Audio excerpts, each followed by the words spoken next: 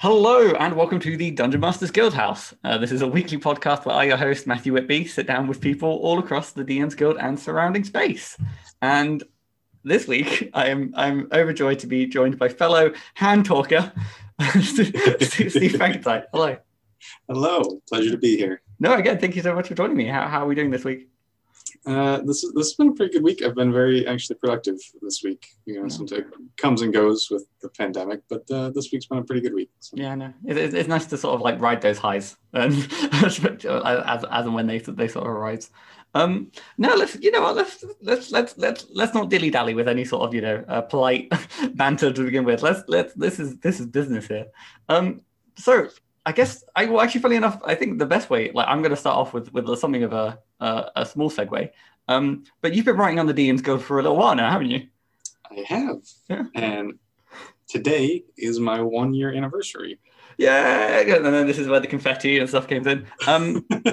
So around my house, I didn't have like a cake or anything, but I do have party hats for reasons that will become clear. So I'm happy to wear this party hat as a celebration. I do not have party hats. I'll be honest, I've got like 8. I can wear one for you as well. You know what? Wear that one for me, and then and we will party. Yes. I have a stack of reason. Yeah. Here's the thing: they don't really sell party hats in ones anymore. So you just have to. Look at this tiefling Matthew Whitby.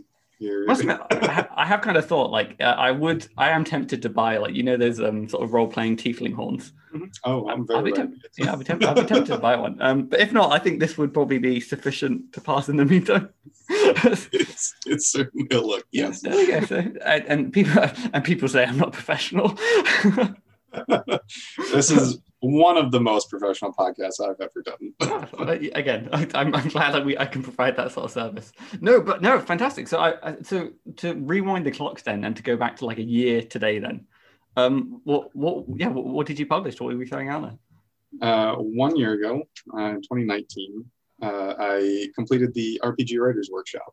That's how I started, how I got into all this. And I published my first D&D adventure, The Price of Freedom, which was somewhat inspired by some of the stuff going on in my home D&D game.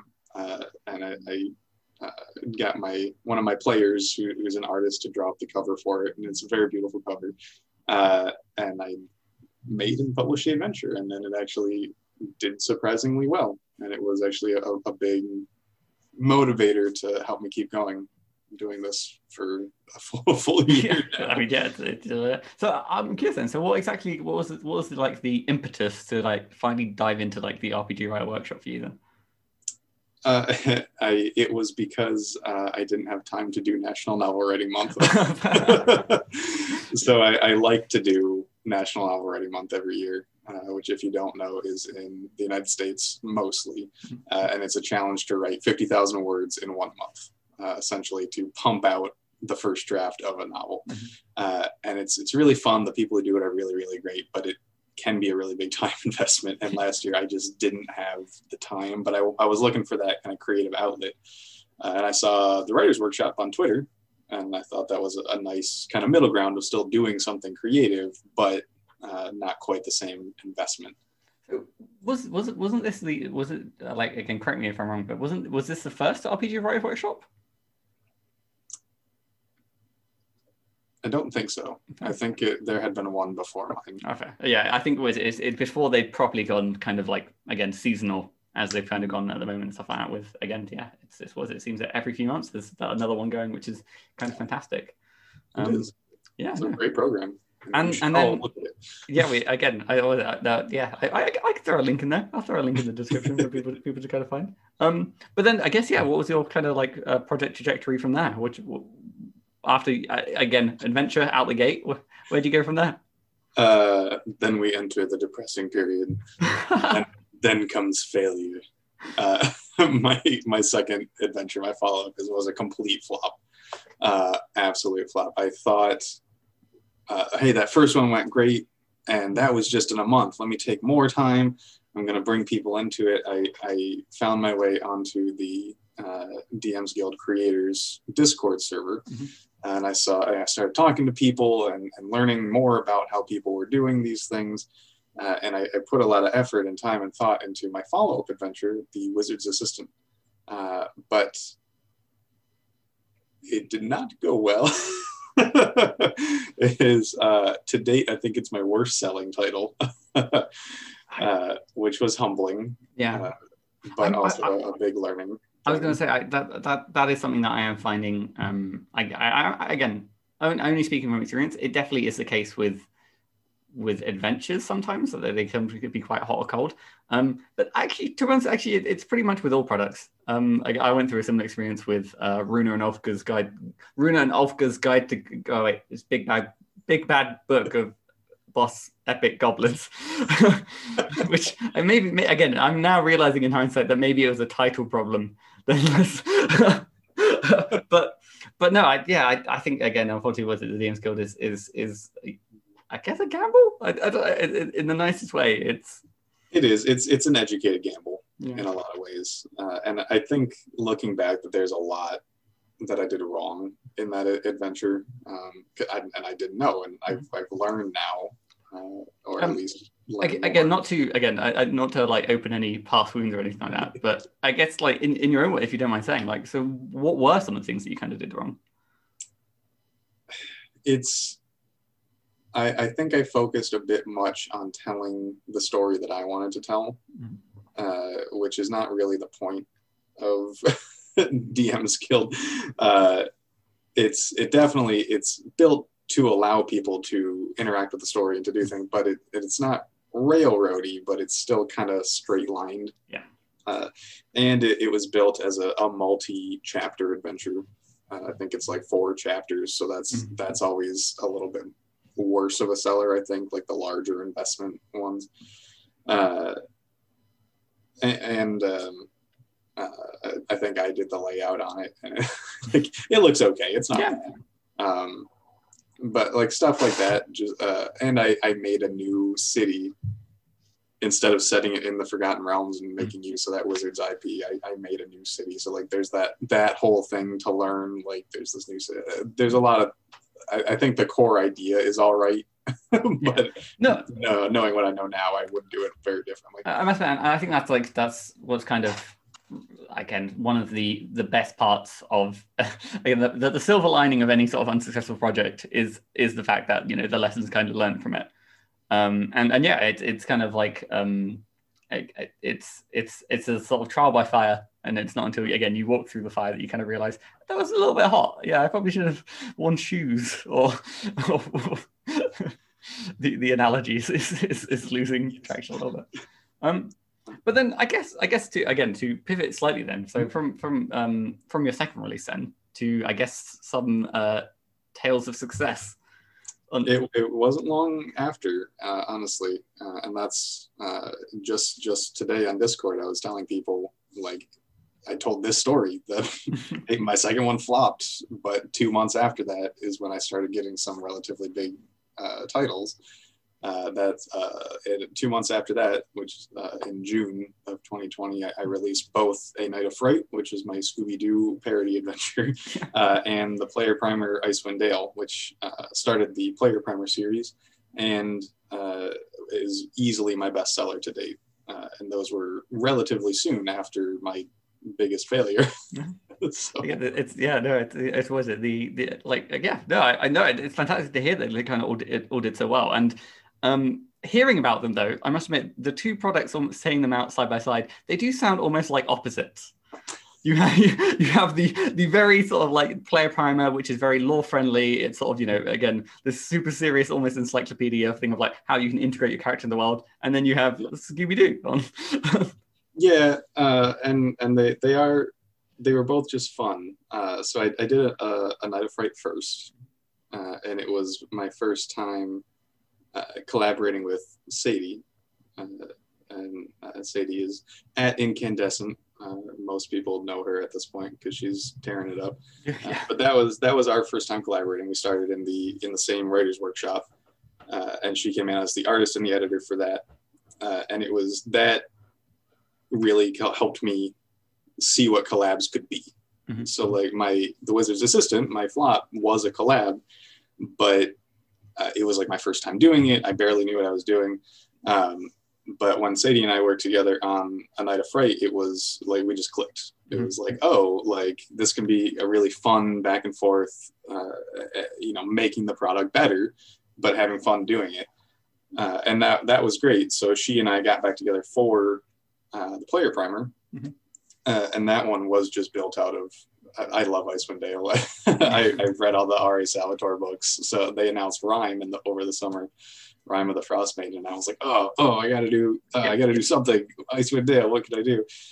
And I had just read the Explorer's Guide to Wildemount, which introduced the Heroic Chronicle system, which is fantastic. It is the way to build characters, a total game changer for me. And I was like, oh, what if that for Rime? And at the same time, I saw Sadie posting on Discord like, oh man, I want to do a Forgotten Realms lore project, but I don't know the lore. And I was like, I have an idea that involves learning the lore. And it should be relatively simple to do. And it was. We powered through it in like 10 days. I think we had the whole thing like made start to finish. And again, it was just like really fun. It was powerful. And I think that's why those products have sold well is that the team behind them just had a fun time doing it and making whatever we thought would be fun. No, I think that definitely comes across in Night of Fright, because funny enough, I've had the pleasure to actually play through it. I was I think around Halloween, Kai Linda was running a game, and I'd been recently moaning to him saying, oh, I don't have enough D&D in my life, and he was like, go on then, Matt, you can join us and stuff like that. And yeah, no, it's again, I guess, so basically here's the thing, as an adventure writer, even playing adventures, there's always that sort of thing of like, I'm still, as I'm playing, I'm still trying to pick it apart. I can't not. And I don't want to spoil anything. But you've, again, it sounds like you've done a really sort of clever way of, I guess, because it kind of plays a little bit like a murder mystery. It does. And so, you have. It seems like you've implemented a very sort of a easy system to almost run many threads in parallel. Kinda. It was hard to write concisely because it was very much, it was my attempt at, I love running games like that. I've run a lot of Call of Cthulhu, so I love that like mystery, like explore this creepy place, and people go all over the place and you have to keep everyone engaged and entertained and bounce between people, and all that really came together in Scooby-Doo, which is very much built around people splitting up and exploring a haunted, spooky place. So for anyone who doesn't know, A Night of Fright is a Scooby-Doo parody. There's 2 of them. I made a sequel where all the players play as a member of Mystery LLC, which has nothing to do with any other mystery solving group. And legally obligated to remind everyone that, again, it's an homage rather than.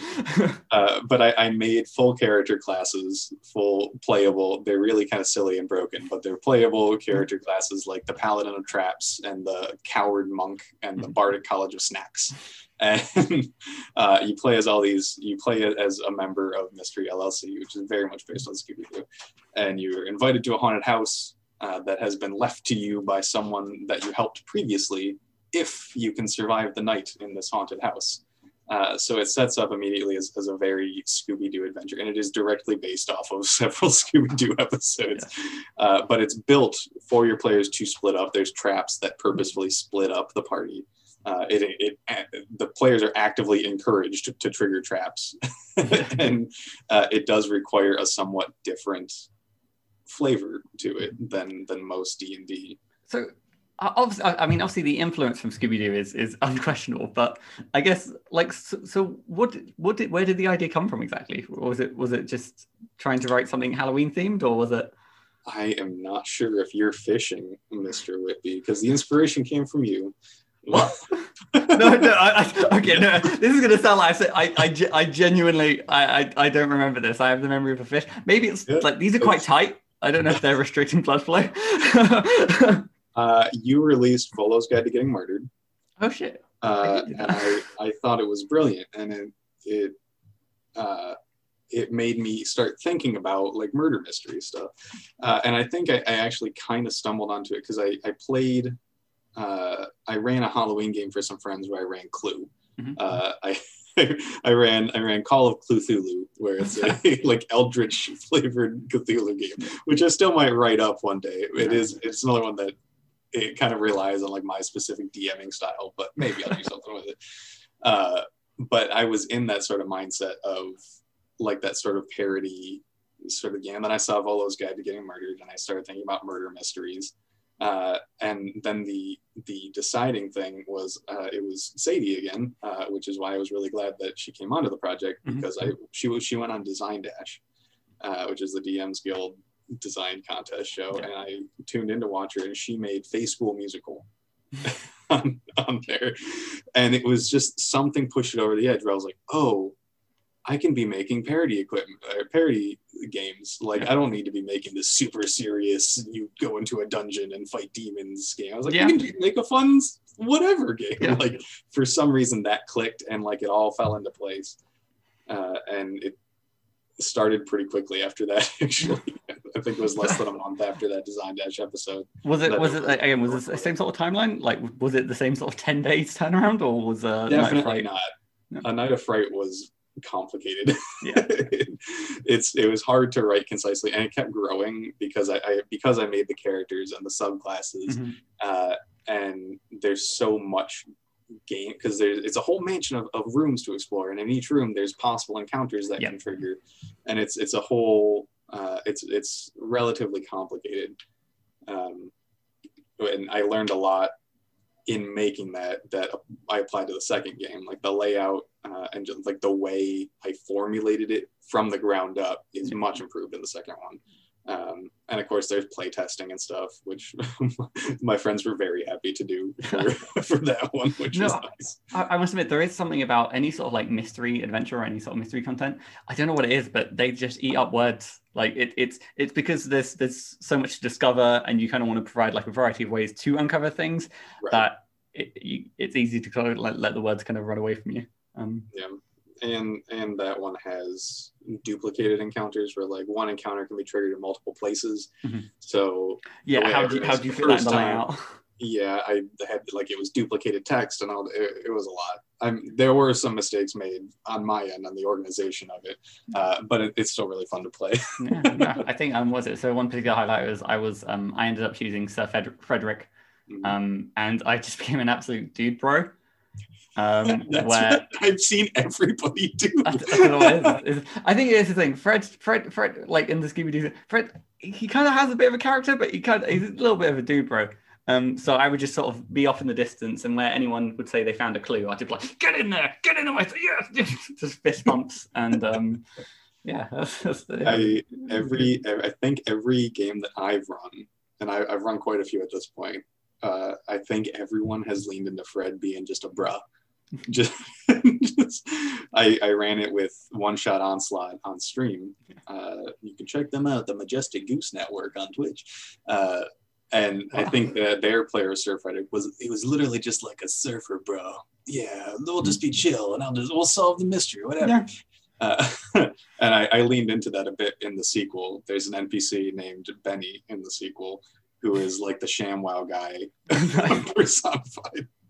He's just a gym rat. He wants you to come in. You want to get pumped. You guys look pretty pumped. You're adventurers. I love the way you look. You are swole. Let's get you a gym membership. He's very much. I leaned way into that dude, and it was a lot of fun. I must admit, I think that's something as well as like in writing Volo's Guide to Get Murdered. It was satisfying to write something that from the get-go wasn't really intended to be taken too seriously. And I don't know, it's that sort of liberating when to have that sort of like discovery to be like, dude, I could just write whatever I want. Like, listen, there's people like. Here's the thing. I think if you think about the average D&D table, they're not like an order of knights who have. They're like a disaster of like ramshackle. Like you have like 3 goblins as pets. You have like you have like like you have every situation is solved or ends on fire, whether they plan to or not. I think it's about time that you just write adventures that lean into this a little bit more to be like, listen, you're a disaster team that sometimes leaves situations better, but here's one situation where you just go nuts. This is. And I think that's why that's something that really clicked for me in A Night of Fright, because I had been writing like more traditional, like professional formatted, like this should be really nice adventures, and that's great. There's definitely a place for that.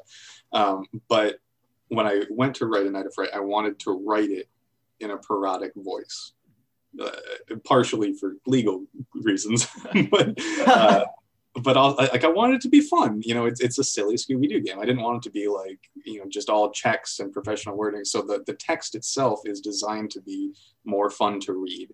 It directly encourages you to, if you have like a real narc of a player at your table and they're like, oh, well, my character is not balanced. The correct answer is, who cares? That's the way the text is written. It's written to encourage, like, whatever, it's Scooby-Doo, buddy. We're just having a fun one shot. Yeah. And that was, I think, really freeing for me. And I think that helped me find a bit of my personal voice in a lot of stuff, of trying to make it fun to read. Like, it shouldn't be stodgy and boring. It should be an interesting thing. No, I think that's like in Chris Perkins, like, was it tips to writing adventures and stuff like that. One of the things he's right is, like, at the end of the day, there is someone like a DM on the other side of the book who's going to be reading things, and yeah, you make it fun for them. And whether that's, again, putting puns into like subsection headings or whatever it is, it's small things like that. And yeah,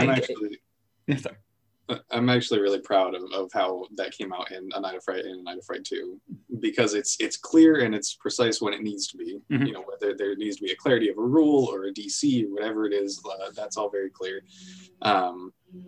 But like, I put in a ton of puns that only the DM will ever see.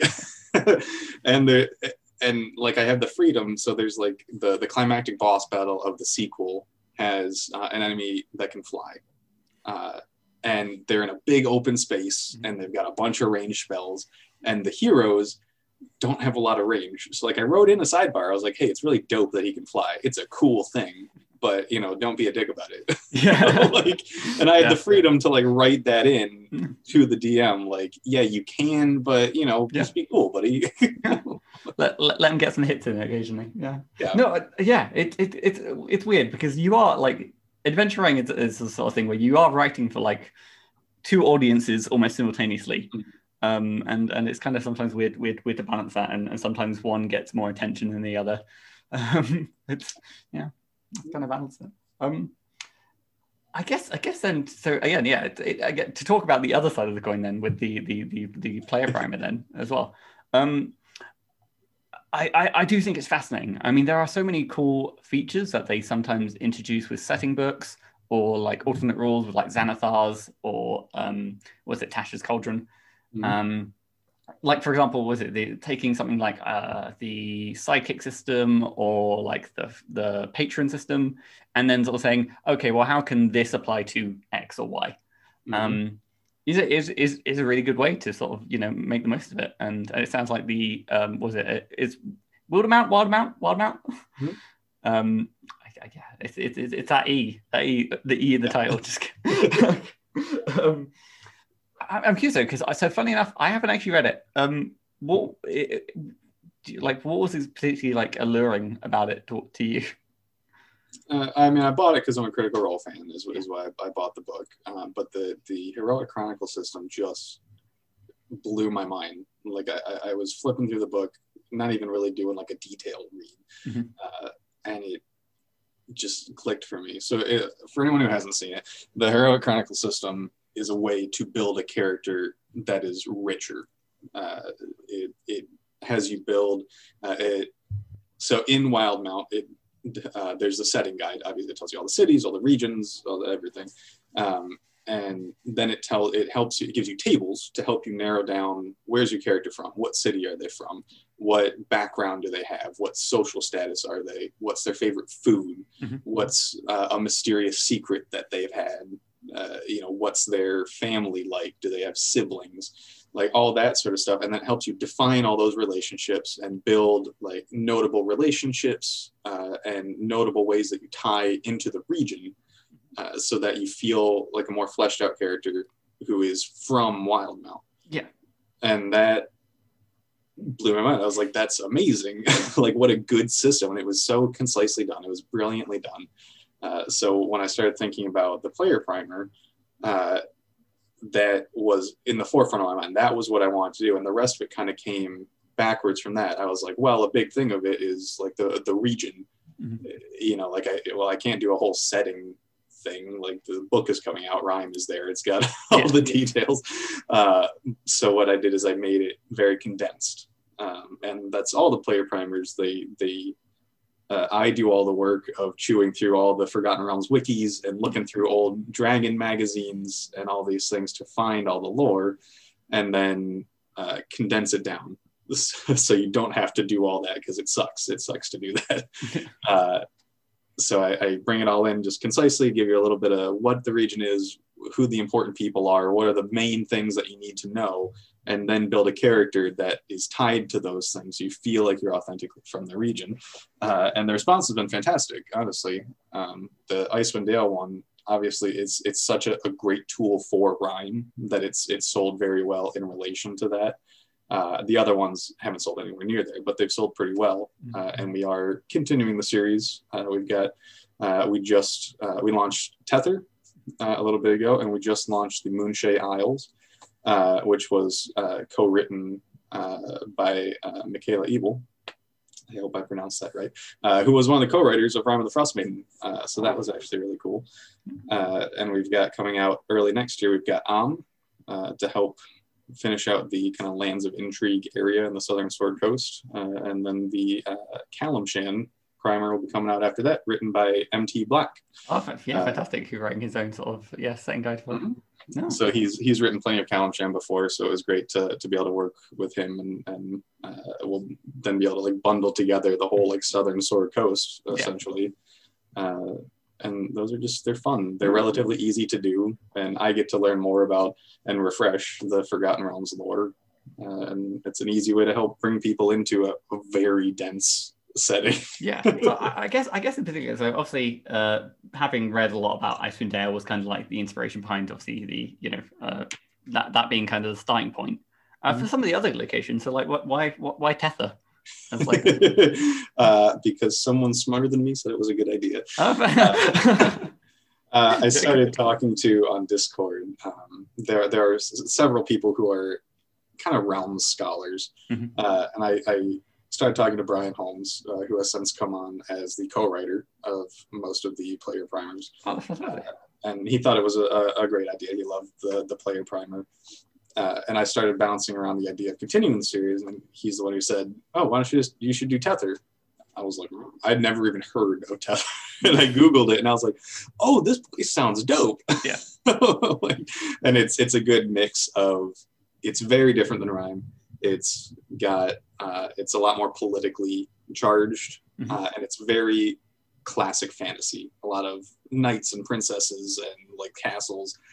So it's kind of it's like a softball one. It's fairly easy, and it kind of kicked off being able to do the Lands of Intrigue, which is all these very political Forgotten Realms areas. I must admit, there is something in like I quite like the sort of lore dives, just because there's a moment when you're doing your research and you have having multiple screens with 50 plus different tabs all across the wiki and stuff like that. It just feels like the modern day equivalent of just being in a library with books stacked up on It does. I'm just so about to take the Tether example. What is one tidbit of lore, or what's one fact, what's something about that just jumps out that you just love about it? For me, it was the fact that there's ancient dwarven ruins beneath all the major cities. Ooh. That are still super functioning and secure and full of traps, and no one knows what's down there. And it's the foundation of all the major cities in the region. I was like, and that's why we started including adventure hooks throughout the books too, because you just come across so much stuff that's oh man, that's really cool. Yeah. Yeah. And of course, we started doing the Player Primer Adventures too, which is like a tie-in thing. Because like you just learn so many cool opportunities when doing this research. It feels like there needs to be an adventure about this, and especially with going with areas that are like less explored. It kind of gives it like an easy help up. A lot of the stuff that I've looked at hasn't been touched like almost at all in 5e. I guess I'm slightly curious then. So with the Player Primer like adventures, has there been kind of like the urge to keep them in like low tiers? Or yes, that's very purposeful that we do that, because the idea is they're bundled together. You get the primer and the adventure are combined separately, and the adventure is made for those brand new characters. So you make a character, and then you get an adventure in that region that gives them a couple of levels and introduces like the main themes of the region, and they're all designed to possibly kick off an ongoing campaign. So it's a very purposeful design that each of the adventures is like low tier. Yeah. No, I mean, that sounds like a really good sort of like design choice, because I guess as tempting as it would be to write, I don't know, like a tier 4 adventure, which is like going into like the heart of these forgotten dwarven village like cities and stuff like that, and it's like, well, here you're now primed for this adventure that you get to enjoy in about, I don't know, a year or two. And that's the adventures were a much later idea. The Icewind Dale primer was out for like 3 months before the adventures even occurred to me. Well, also, if I remember correctly, the primer came out actually before the hardcover as well. Significantly, it came out in June, and the hardcover came out in September. Yeah. And that was it was just because I was afraid of getting beat. That's why Sadie and I did that like 10-day turnaround. One, because it went fast because we were getting really into it, but also it was a choice to be first to market, which I think was a good call, because around the release of Rime there was several like region information books, none of them that quite hit the same thing as the Player Primer, but a lot more competition. So I think having that early leg up was great. No, I honestly, I think it's a smart choice, because there's so much of people who obviously pick up the hardcover as soon as it comes out and are sort of prepared to play. But if people are sort of beginning to sort of set the groundwork early, and to sort of like get ahead of the curve, because I mean, every time there's a new hardcover, I'm sure there's dozens of creators who are thinking, oh yeah, I can sneak in there on release day and throw something out there. Well, I was terrified that the book itself was gonna beat me. I was terrified that there was gonna be a heroic chronicle built into Rime. There are elements of it that the book does come with like secrets and some things to help tie your characters in. But they didn't do a full chronicle. I must admit, I'm always like, every time there's a new sort of adventure book that comes out, I'm always sometimes a little bit upset that if it doesn't come with a Enchiridion like Waterdeep did, just because for a lore person, it's everything you need kind of in one location, and you don't need 7 different. But I can sort of understand in certain adventures why they cut the word count, or the priority needs to go into writing about scrolls of Tarrasques or what have you. That's why I've really come to love the primers just as an idea. Because the Forgotten Realms is so dense. It's been around for decades, and it's built on top of itself so many times. And like the amount of work I have to put into to write the primer is sometimes incredible, where I'm like 3-4 like weird links in the wiki down, and I'm looking for archived versions of Dragon magazine. Like it's very difficult and dense to understand. So like even Icewind Dale, like it's a relatively popular area with the R.A. Salvatore novels and everyone's favorite dark elf and all this stuff, but like a lot of people getting into Rime might not know about Cryn Shinabon, the Crystal Shard, and like the wars that were fought around this area, things that shape the area and are useful to know, especially because a lot of those things tie into Rime. So having just a 1-pager of, hey, there was this evil crystal, it did all this stuff, that was like 300 years ago, there's been a couple wars, just a quick recap is so useful. No, I must admit, it's always funny. Like in researching bits of the lore, there's always those little gaps of information where important characters, they sometimes their age gets a little, sometimes like redacted, saying it says they were born in like, was it like 13 like 02, and now it's like 14 like 78 or something, and they're still alive, and they're just like, maybe magic. Something the Sundering. Yes. Yeah. There's so much stuff that's just kind of like hand wave that just like don't I bumped into that in Tether, where it's like there I forget which specific city. There's like a city where it's like, oh yeah, after the spell plague, like, everyone just left that city. It's like, yeah, but why? Like, I'm digging through the sources, I'm looking at the original stuff, and it's just like, yeah, it's just, people left. Yeah. Dude, I mean, the spell plague happened. We're not going to stay there. Like, but there wasn't even a thing like, oh man, the spell plague made half of it sink into the ground and the other half be toxic waste. Yeah. It's just like, I don't think there was any specific things there. Just after the spell plague, people left. Here's the thing. Okay. I think it's a case of maybe that city was like pretty bad to start off with, and the spell plague was just like the straw that broke the camel's back. Like, everyone's like, I'm going to move. Next summer, we're moving. And it's like, yeah, and summer comes around. In a primer, I think I wrote, like, after the spell plague, people fled to the larger cities. Like, yeah. I think I kind of wrote that. Yeah. But the actual lore is a mess. Yeah. And a lot of it is so gross and old.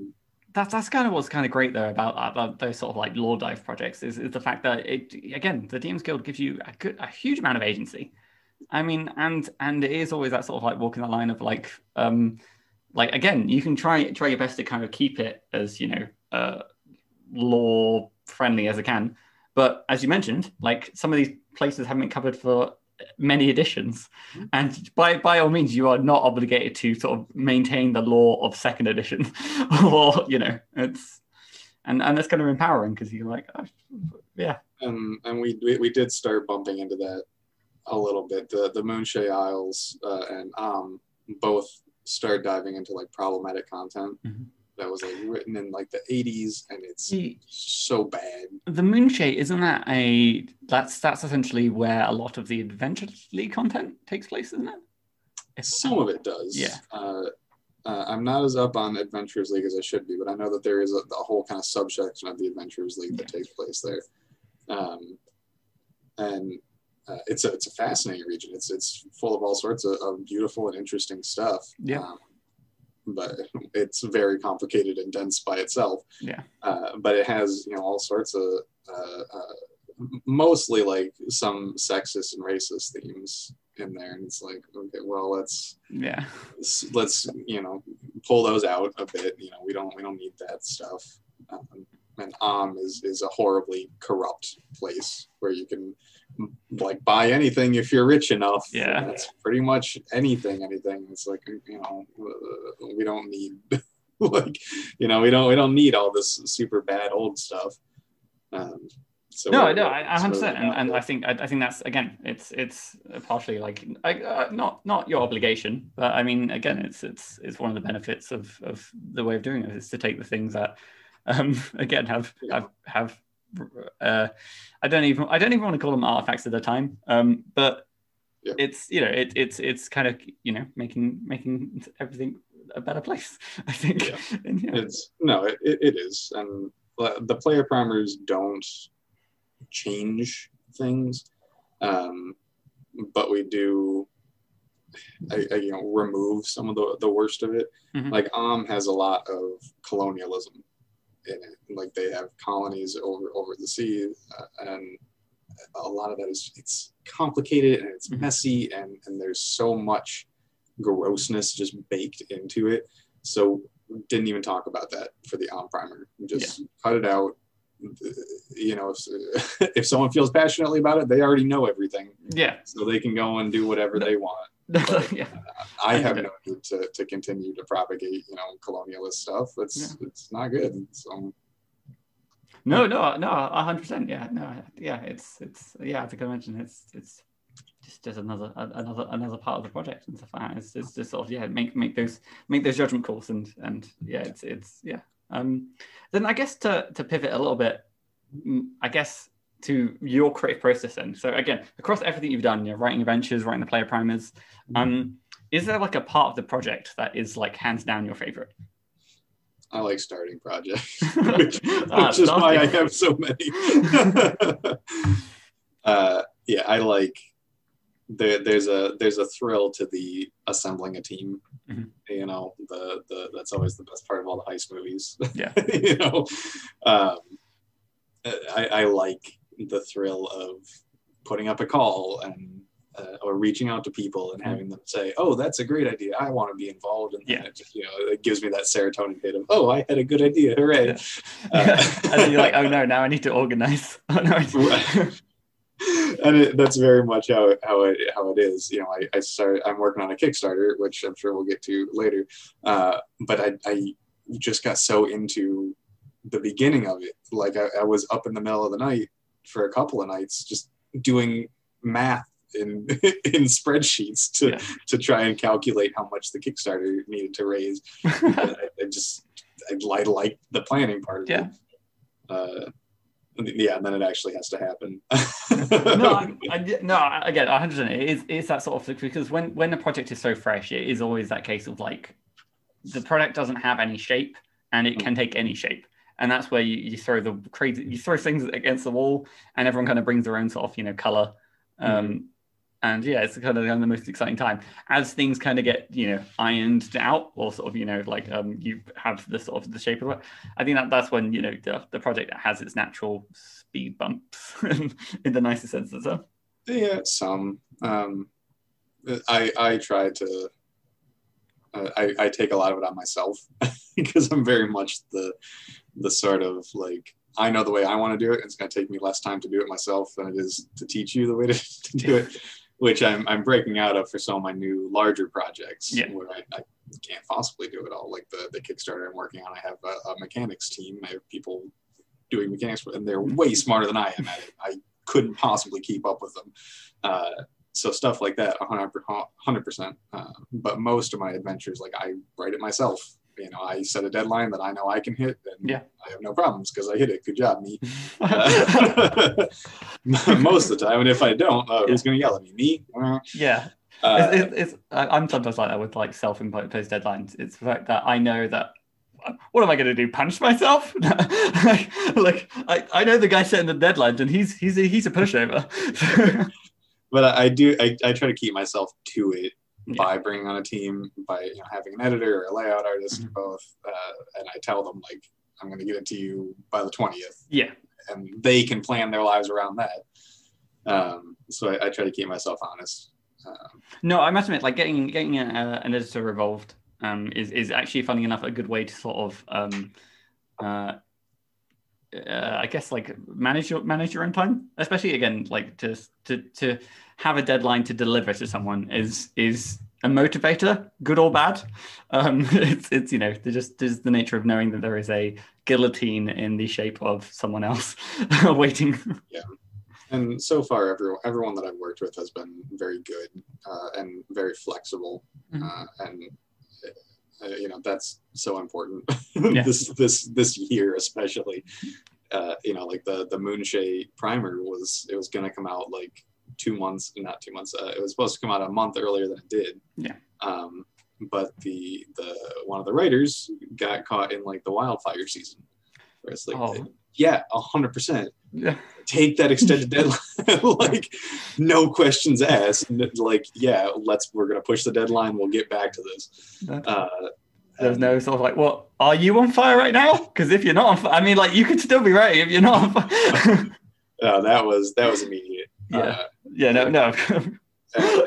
Again, I think you have to be incredibly detached to not have, again, with everything that's going on this year, I think, thankfully, it has actually opened a good number of people's eyes about, understanding other people's circumstances and trying to be lenient. I think, thankfully, this for a lot of us, this is like, a hobby. This is, or like, a side gig. It's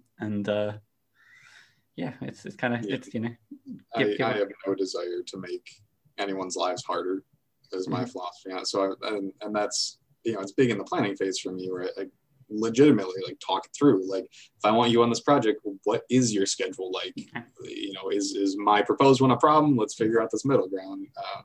Because I don't want someone to feel burdened by this thing that frankly isn't going to pay them a ton of money.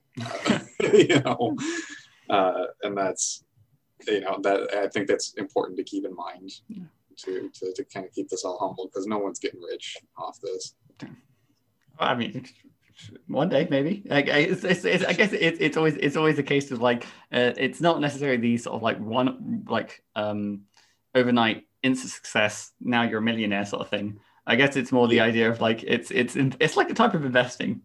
By the time you have a catalog of like, let's say 200 titles. Well, yes, and I do think that there is a difference with like Kickstarters and stuff where there is a little bit more money and it is a little bit more formal, where it's you have an expectation of this. There's usually a contract, like 100%. That's a little more formal. But yeah, like the individual payments for most Dungeon Masters Guild things are low enough that, you know, if I wanted to launch on Tuesday and you have a problem and now we got to push it a week, that's okay. Like, I would rather keep things on track just because I like on track. But if you're having a problem, yes, solve the problem. It's got to be more important than this like supplement we're doing. You know?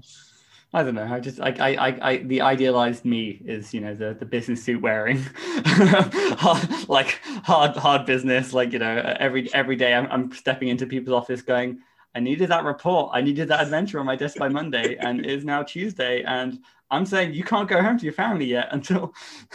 The kind of nice thing I think about the kind of loose community of Dungeon Masters Guild stuff is it's not a company.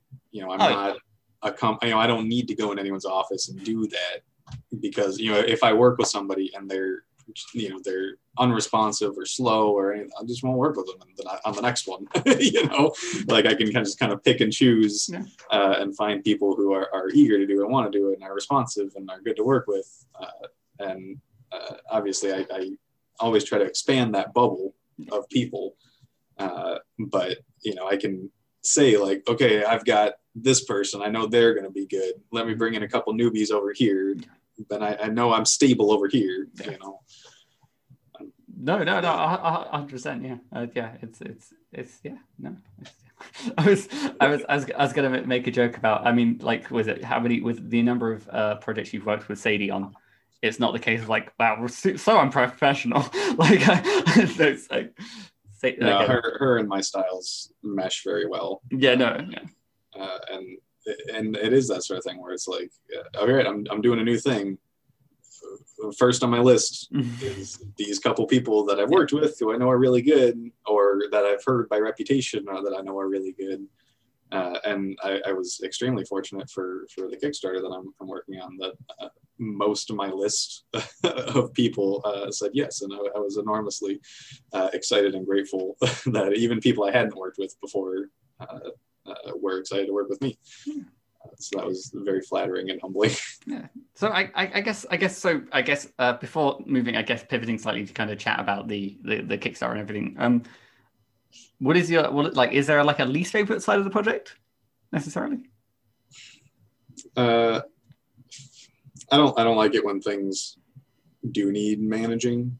You know, it rarely happens. You know, and like I said, it's very important to keep humble and keep in mind that it's not actually that big a deal. But, you know, when I do have to occasionally like poke someone, do that, because it's never good.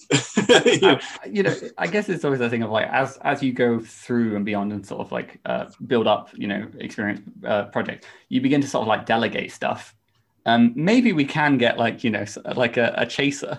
Like, you know, someone who's, you know, role in the project is just to be, you know, the muscle. And that's pretty much, you know, the project manager role. That's pretty much what I'm doing on the Kickstarter, because I did a lot of writing, and the writing phase for me is done. So now it is just kind of keeping everything else going. Like, oh, hey, don't forget this is due at this point, so you can go to that person, and hey, that person, keep the schedule in mind, you know. And it, you know, luckily the people that I work with tend to be very good and professional and flexible.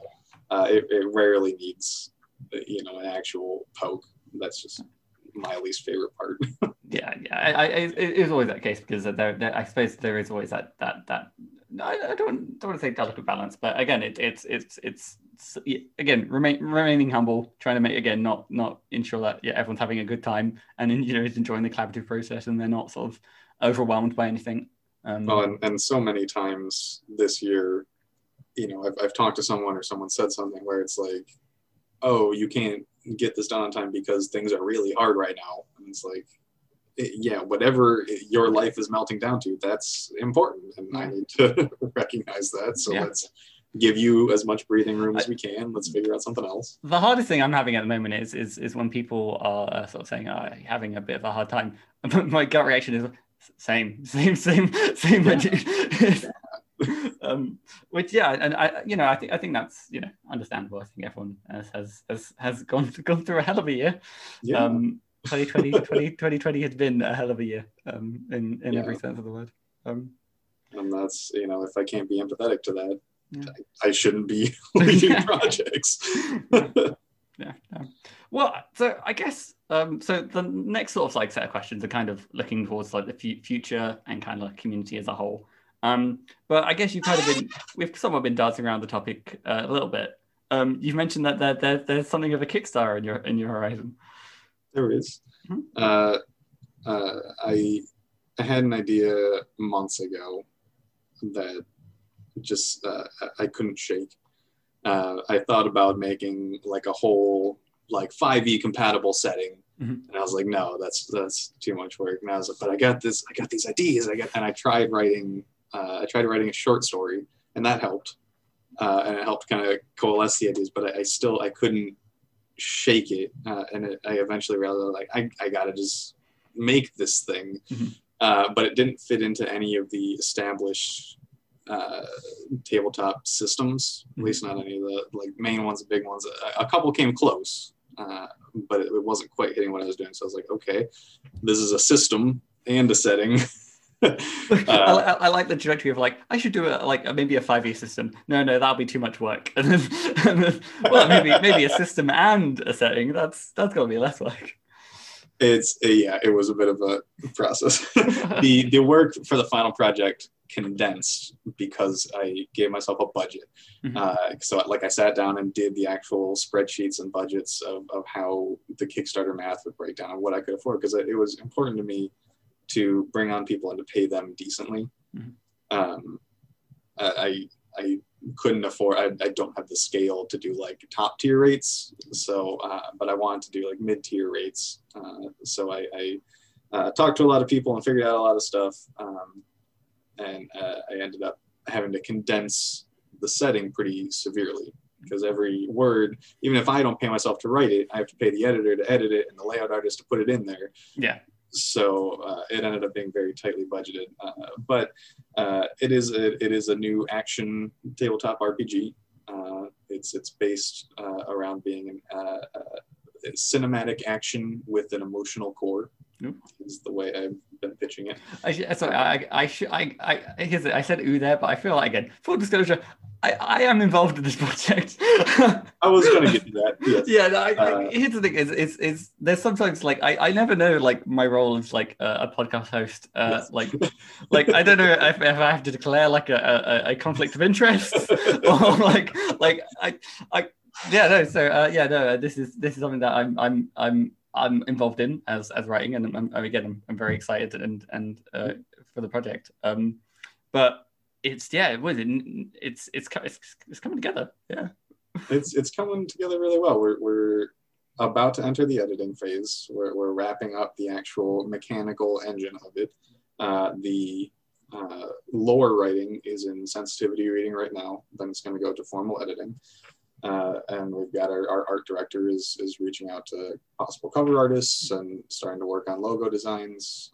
So it is coming together pretty well, and we're still on track to launch the Kickstarter in about 2 months. Yeah, so February time roughly. Yeah.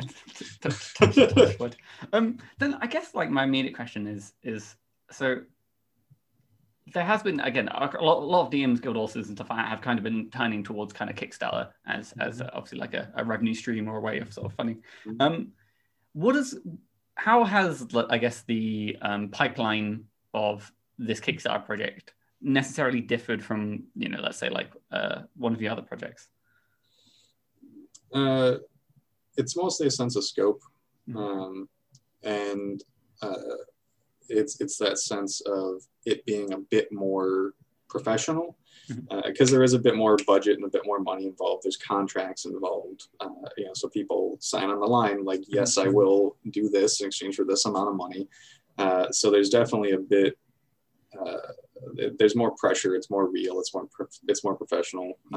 I'm luckily I've been fortunate enough with the past year of my Dungeon Masters Guild stuff to have made enough money that I'm kind of shouldering most of the financial risk of the project myself. But like that's there too. Like there's that sense of, oh wow, like I'm investing hundreds of dollars into this or more. Like I sure hope it does well. And it's got all these people who have signed up to do this like real professional thing and print it into a book and ask for thousands of dollars on Kickstarter.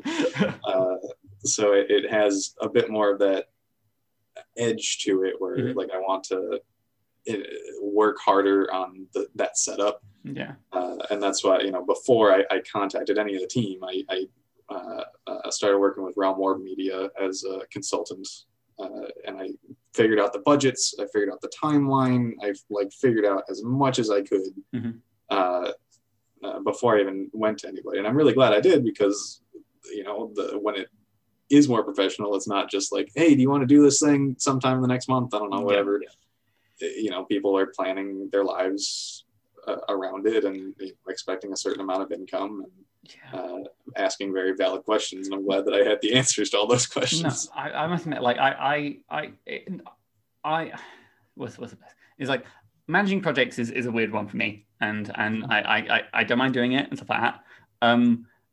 I don't envy any sort of stress in trying to organize a Kickstarter thing, just because there's so many more moving parts to it. I guess this is me just saying I'm so happy to be involved. I'm glad I'm not behind the wheel in any way, shape, or form, because it is very different, and I find myself enjoying it because I like managing when I can trust the people that I'm managing. I don't like as much just bringing in a bunch of 50 people and I don't know, maybe some will be good. Law of averages. Yeah. So like for the Kickstarter, that was my like short list stuff of like, I know these sort of people can be good. Like they have good reputations, even people I hadn't worked with, like I talked to people they had worked with and figured out like, oh, they're producing good work. They have a good reputation for being reliable and good to work with. And like, that was the most risk I took in the team. And that helps considerably. And as you've seen, it's so far been going very swimmingly. Like I haven't had to do prodding people. People are doing things and they're doing it very well, and that's been excellent to see. Yeah, I'm contractually obligated not to say anything Stephen has sent me in my private messages. So yes, they have. Yes. The more details will be coming out very soon, but I'm very impressed by the team, and I'm very humbled that so many of them chose to work with me. No, and obviously 100%. Like obviously, I'm going to be screaming about it as and when the project is live each and every week in the podcast. And no, it's kind of, again, it's kind of fascinating to always kind of chat about because it's becoming more of a, I guess, like a common trajectory for sometimes the DMs Guild authors and stuff like that. And it's kind of fascinating to kind of hear about that side of the story. I guess then in sort of bringing a bunch of people on and sort of reaching out to sort of I guess establish like a dream team. I guess my question is a more tangential to that than I tried to do like a question setup, and then I realized that's a really bad setup. More generally, then, who would you say someone on the DMs Guild or sort of surrounding community that particularly inspires you? Geez, there are a lot of people. Honestly, and the funny thing is I've gotten the opportunity to work with a lot of the like kind of top end people, and it's like hanging out with a celebrity in the sense that 5 minutes later you realize they're just a person. They're just regular old people just doing their thing. So there are many, and they've given me some chances, and they're very very good to work with. Obviously, I've talked about Sadie several times here, who's just fantastic to work with, fantastic to watch. And I'm gonna say Amber at Quantum Synergy, who I have a ton of respect for, and I think she's going to do something really impressive in 2021. I don't know exactly what it is, but it's going to be really impressive. There's a bunch of people. I mean, I always say it's a particularly cruel question, just because again the DMs Guild is like again kind of harbors such a something of a delightful community. And going back to what you said, kind of about like the celebrity thing. I being involved in the community, you don't really understand like how sort of insular it kind of is. And it's like you feel like, oh my god, these people are they're the biggest people in the world. They've got like 10,000 followers on Twitter, and then it's like they're just like, oh hey, yeah, I want to do a thing together. Yeah. We all reduce down to like playground children. Very much. Whenever you join a community, it seems like the important people. They're so important. Like they have this mystique about them. Yeah. But they're just people, and then you find out like, oh, they were only here like a year longer than me. Here's the thing: DMs Guild hasn't been around for like 10 years. It's only been about 4. Yeah,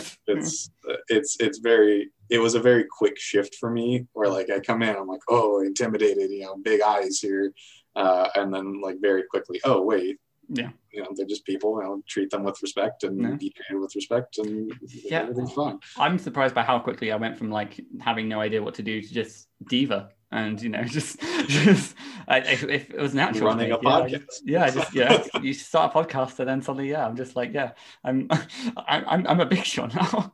Well, it's weird because it's such a quick induction rate. I think because like I don't even know how long ago you started, but you started before me. But like everyone who gets there ahead of you looks really important and impressive. Yeah. So like I come in, I'm like, oh, Matthew Whitby, he's a guy who knows what he's doing. Yeah. And I'm noticing that that's starting to happen in reverse. Like people who are now joining from the new like Writers Workshop classes are like, oh, Steve Pankatai, he knows what he's doing. No, I don't. I've been here a year. What are you talking about? No one has any idea. I think that this is like the DMs Guild is like a metaphor for life as a whole. Is the fact that you always look at like the people who are older than you going, oh, they've got a grip on life, and people like the 25-year-olds who you thought were cool, they have no idea. They're just literally like big children. It's very true. Like, yeah, I have a few extra months of listening to smarter people than me say the things, and I can now repeat the things. That's the advantage I have over someone new. So actually, looking at the time, we have managed to natter our way through an hour. So I guess like away from, I guess, more on the DMs Guild and surrounding front then. If you have anything coming out in the near future, and more importantly, if people want to hear about that cool stuff, where can they kind of get news about your work? Yes, I am continuing the Player Primer series. We have and Calendar coming out very soon, in early next year. I also am just in the early stages for a spell book called the Glitter Grimoire, which is a book of very silly spells. That is also coming out early next year. And of course, my Kickstarter. I imagine that feels like Drew is involved in that in some way. Yes, he is. Yes, they are. Yes. How did I know? Yeah. Drew has so far been an excellent addition. But yeah, all that's going out early next year, along with my Kickstarter, which will be launching hopefully February, possibly early May, depending on how fast artists work. But if you want to continue to learn about all those things, you can follow me on Twitter at Stephen Pankatai. It'll show up somewhere. Yeah, I'm going to put it above you just to spite you. No, again, fantastic. Thank you so much for spending some time to have this chit chat. And I've been Matthew Whitby. You can find me at Whitby Writes. My very final question then is, how do we end a podcast? I think you got to end it on a classic cliffhanger. Oh, wow. So next week on this podcast, guess what? You're going to see some bear fighting. You're going to see a train launch off a ramp. Yeah. And you're going to find out the shocking end of this sentence. My secret half-brother's clone's real name is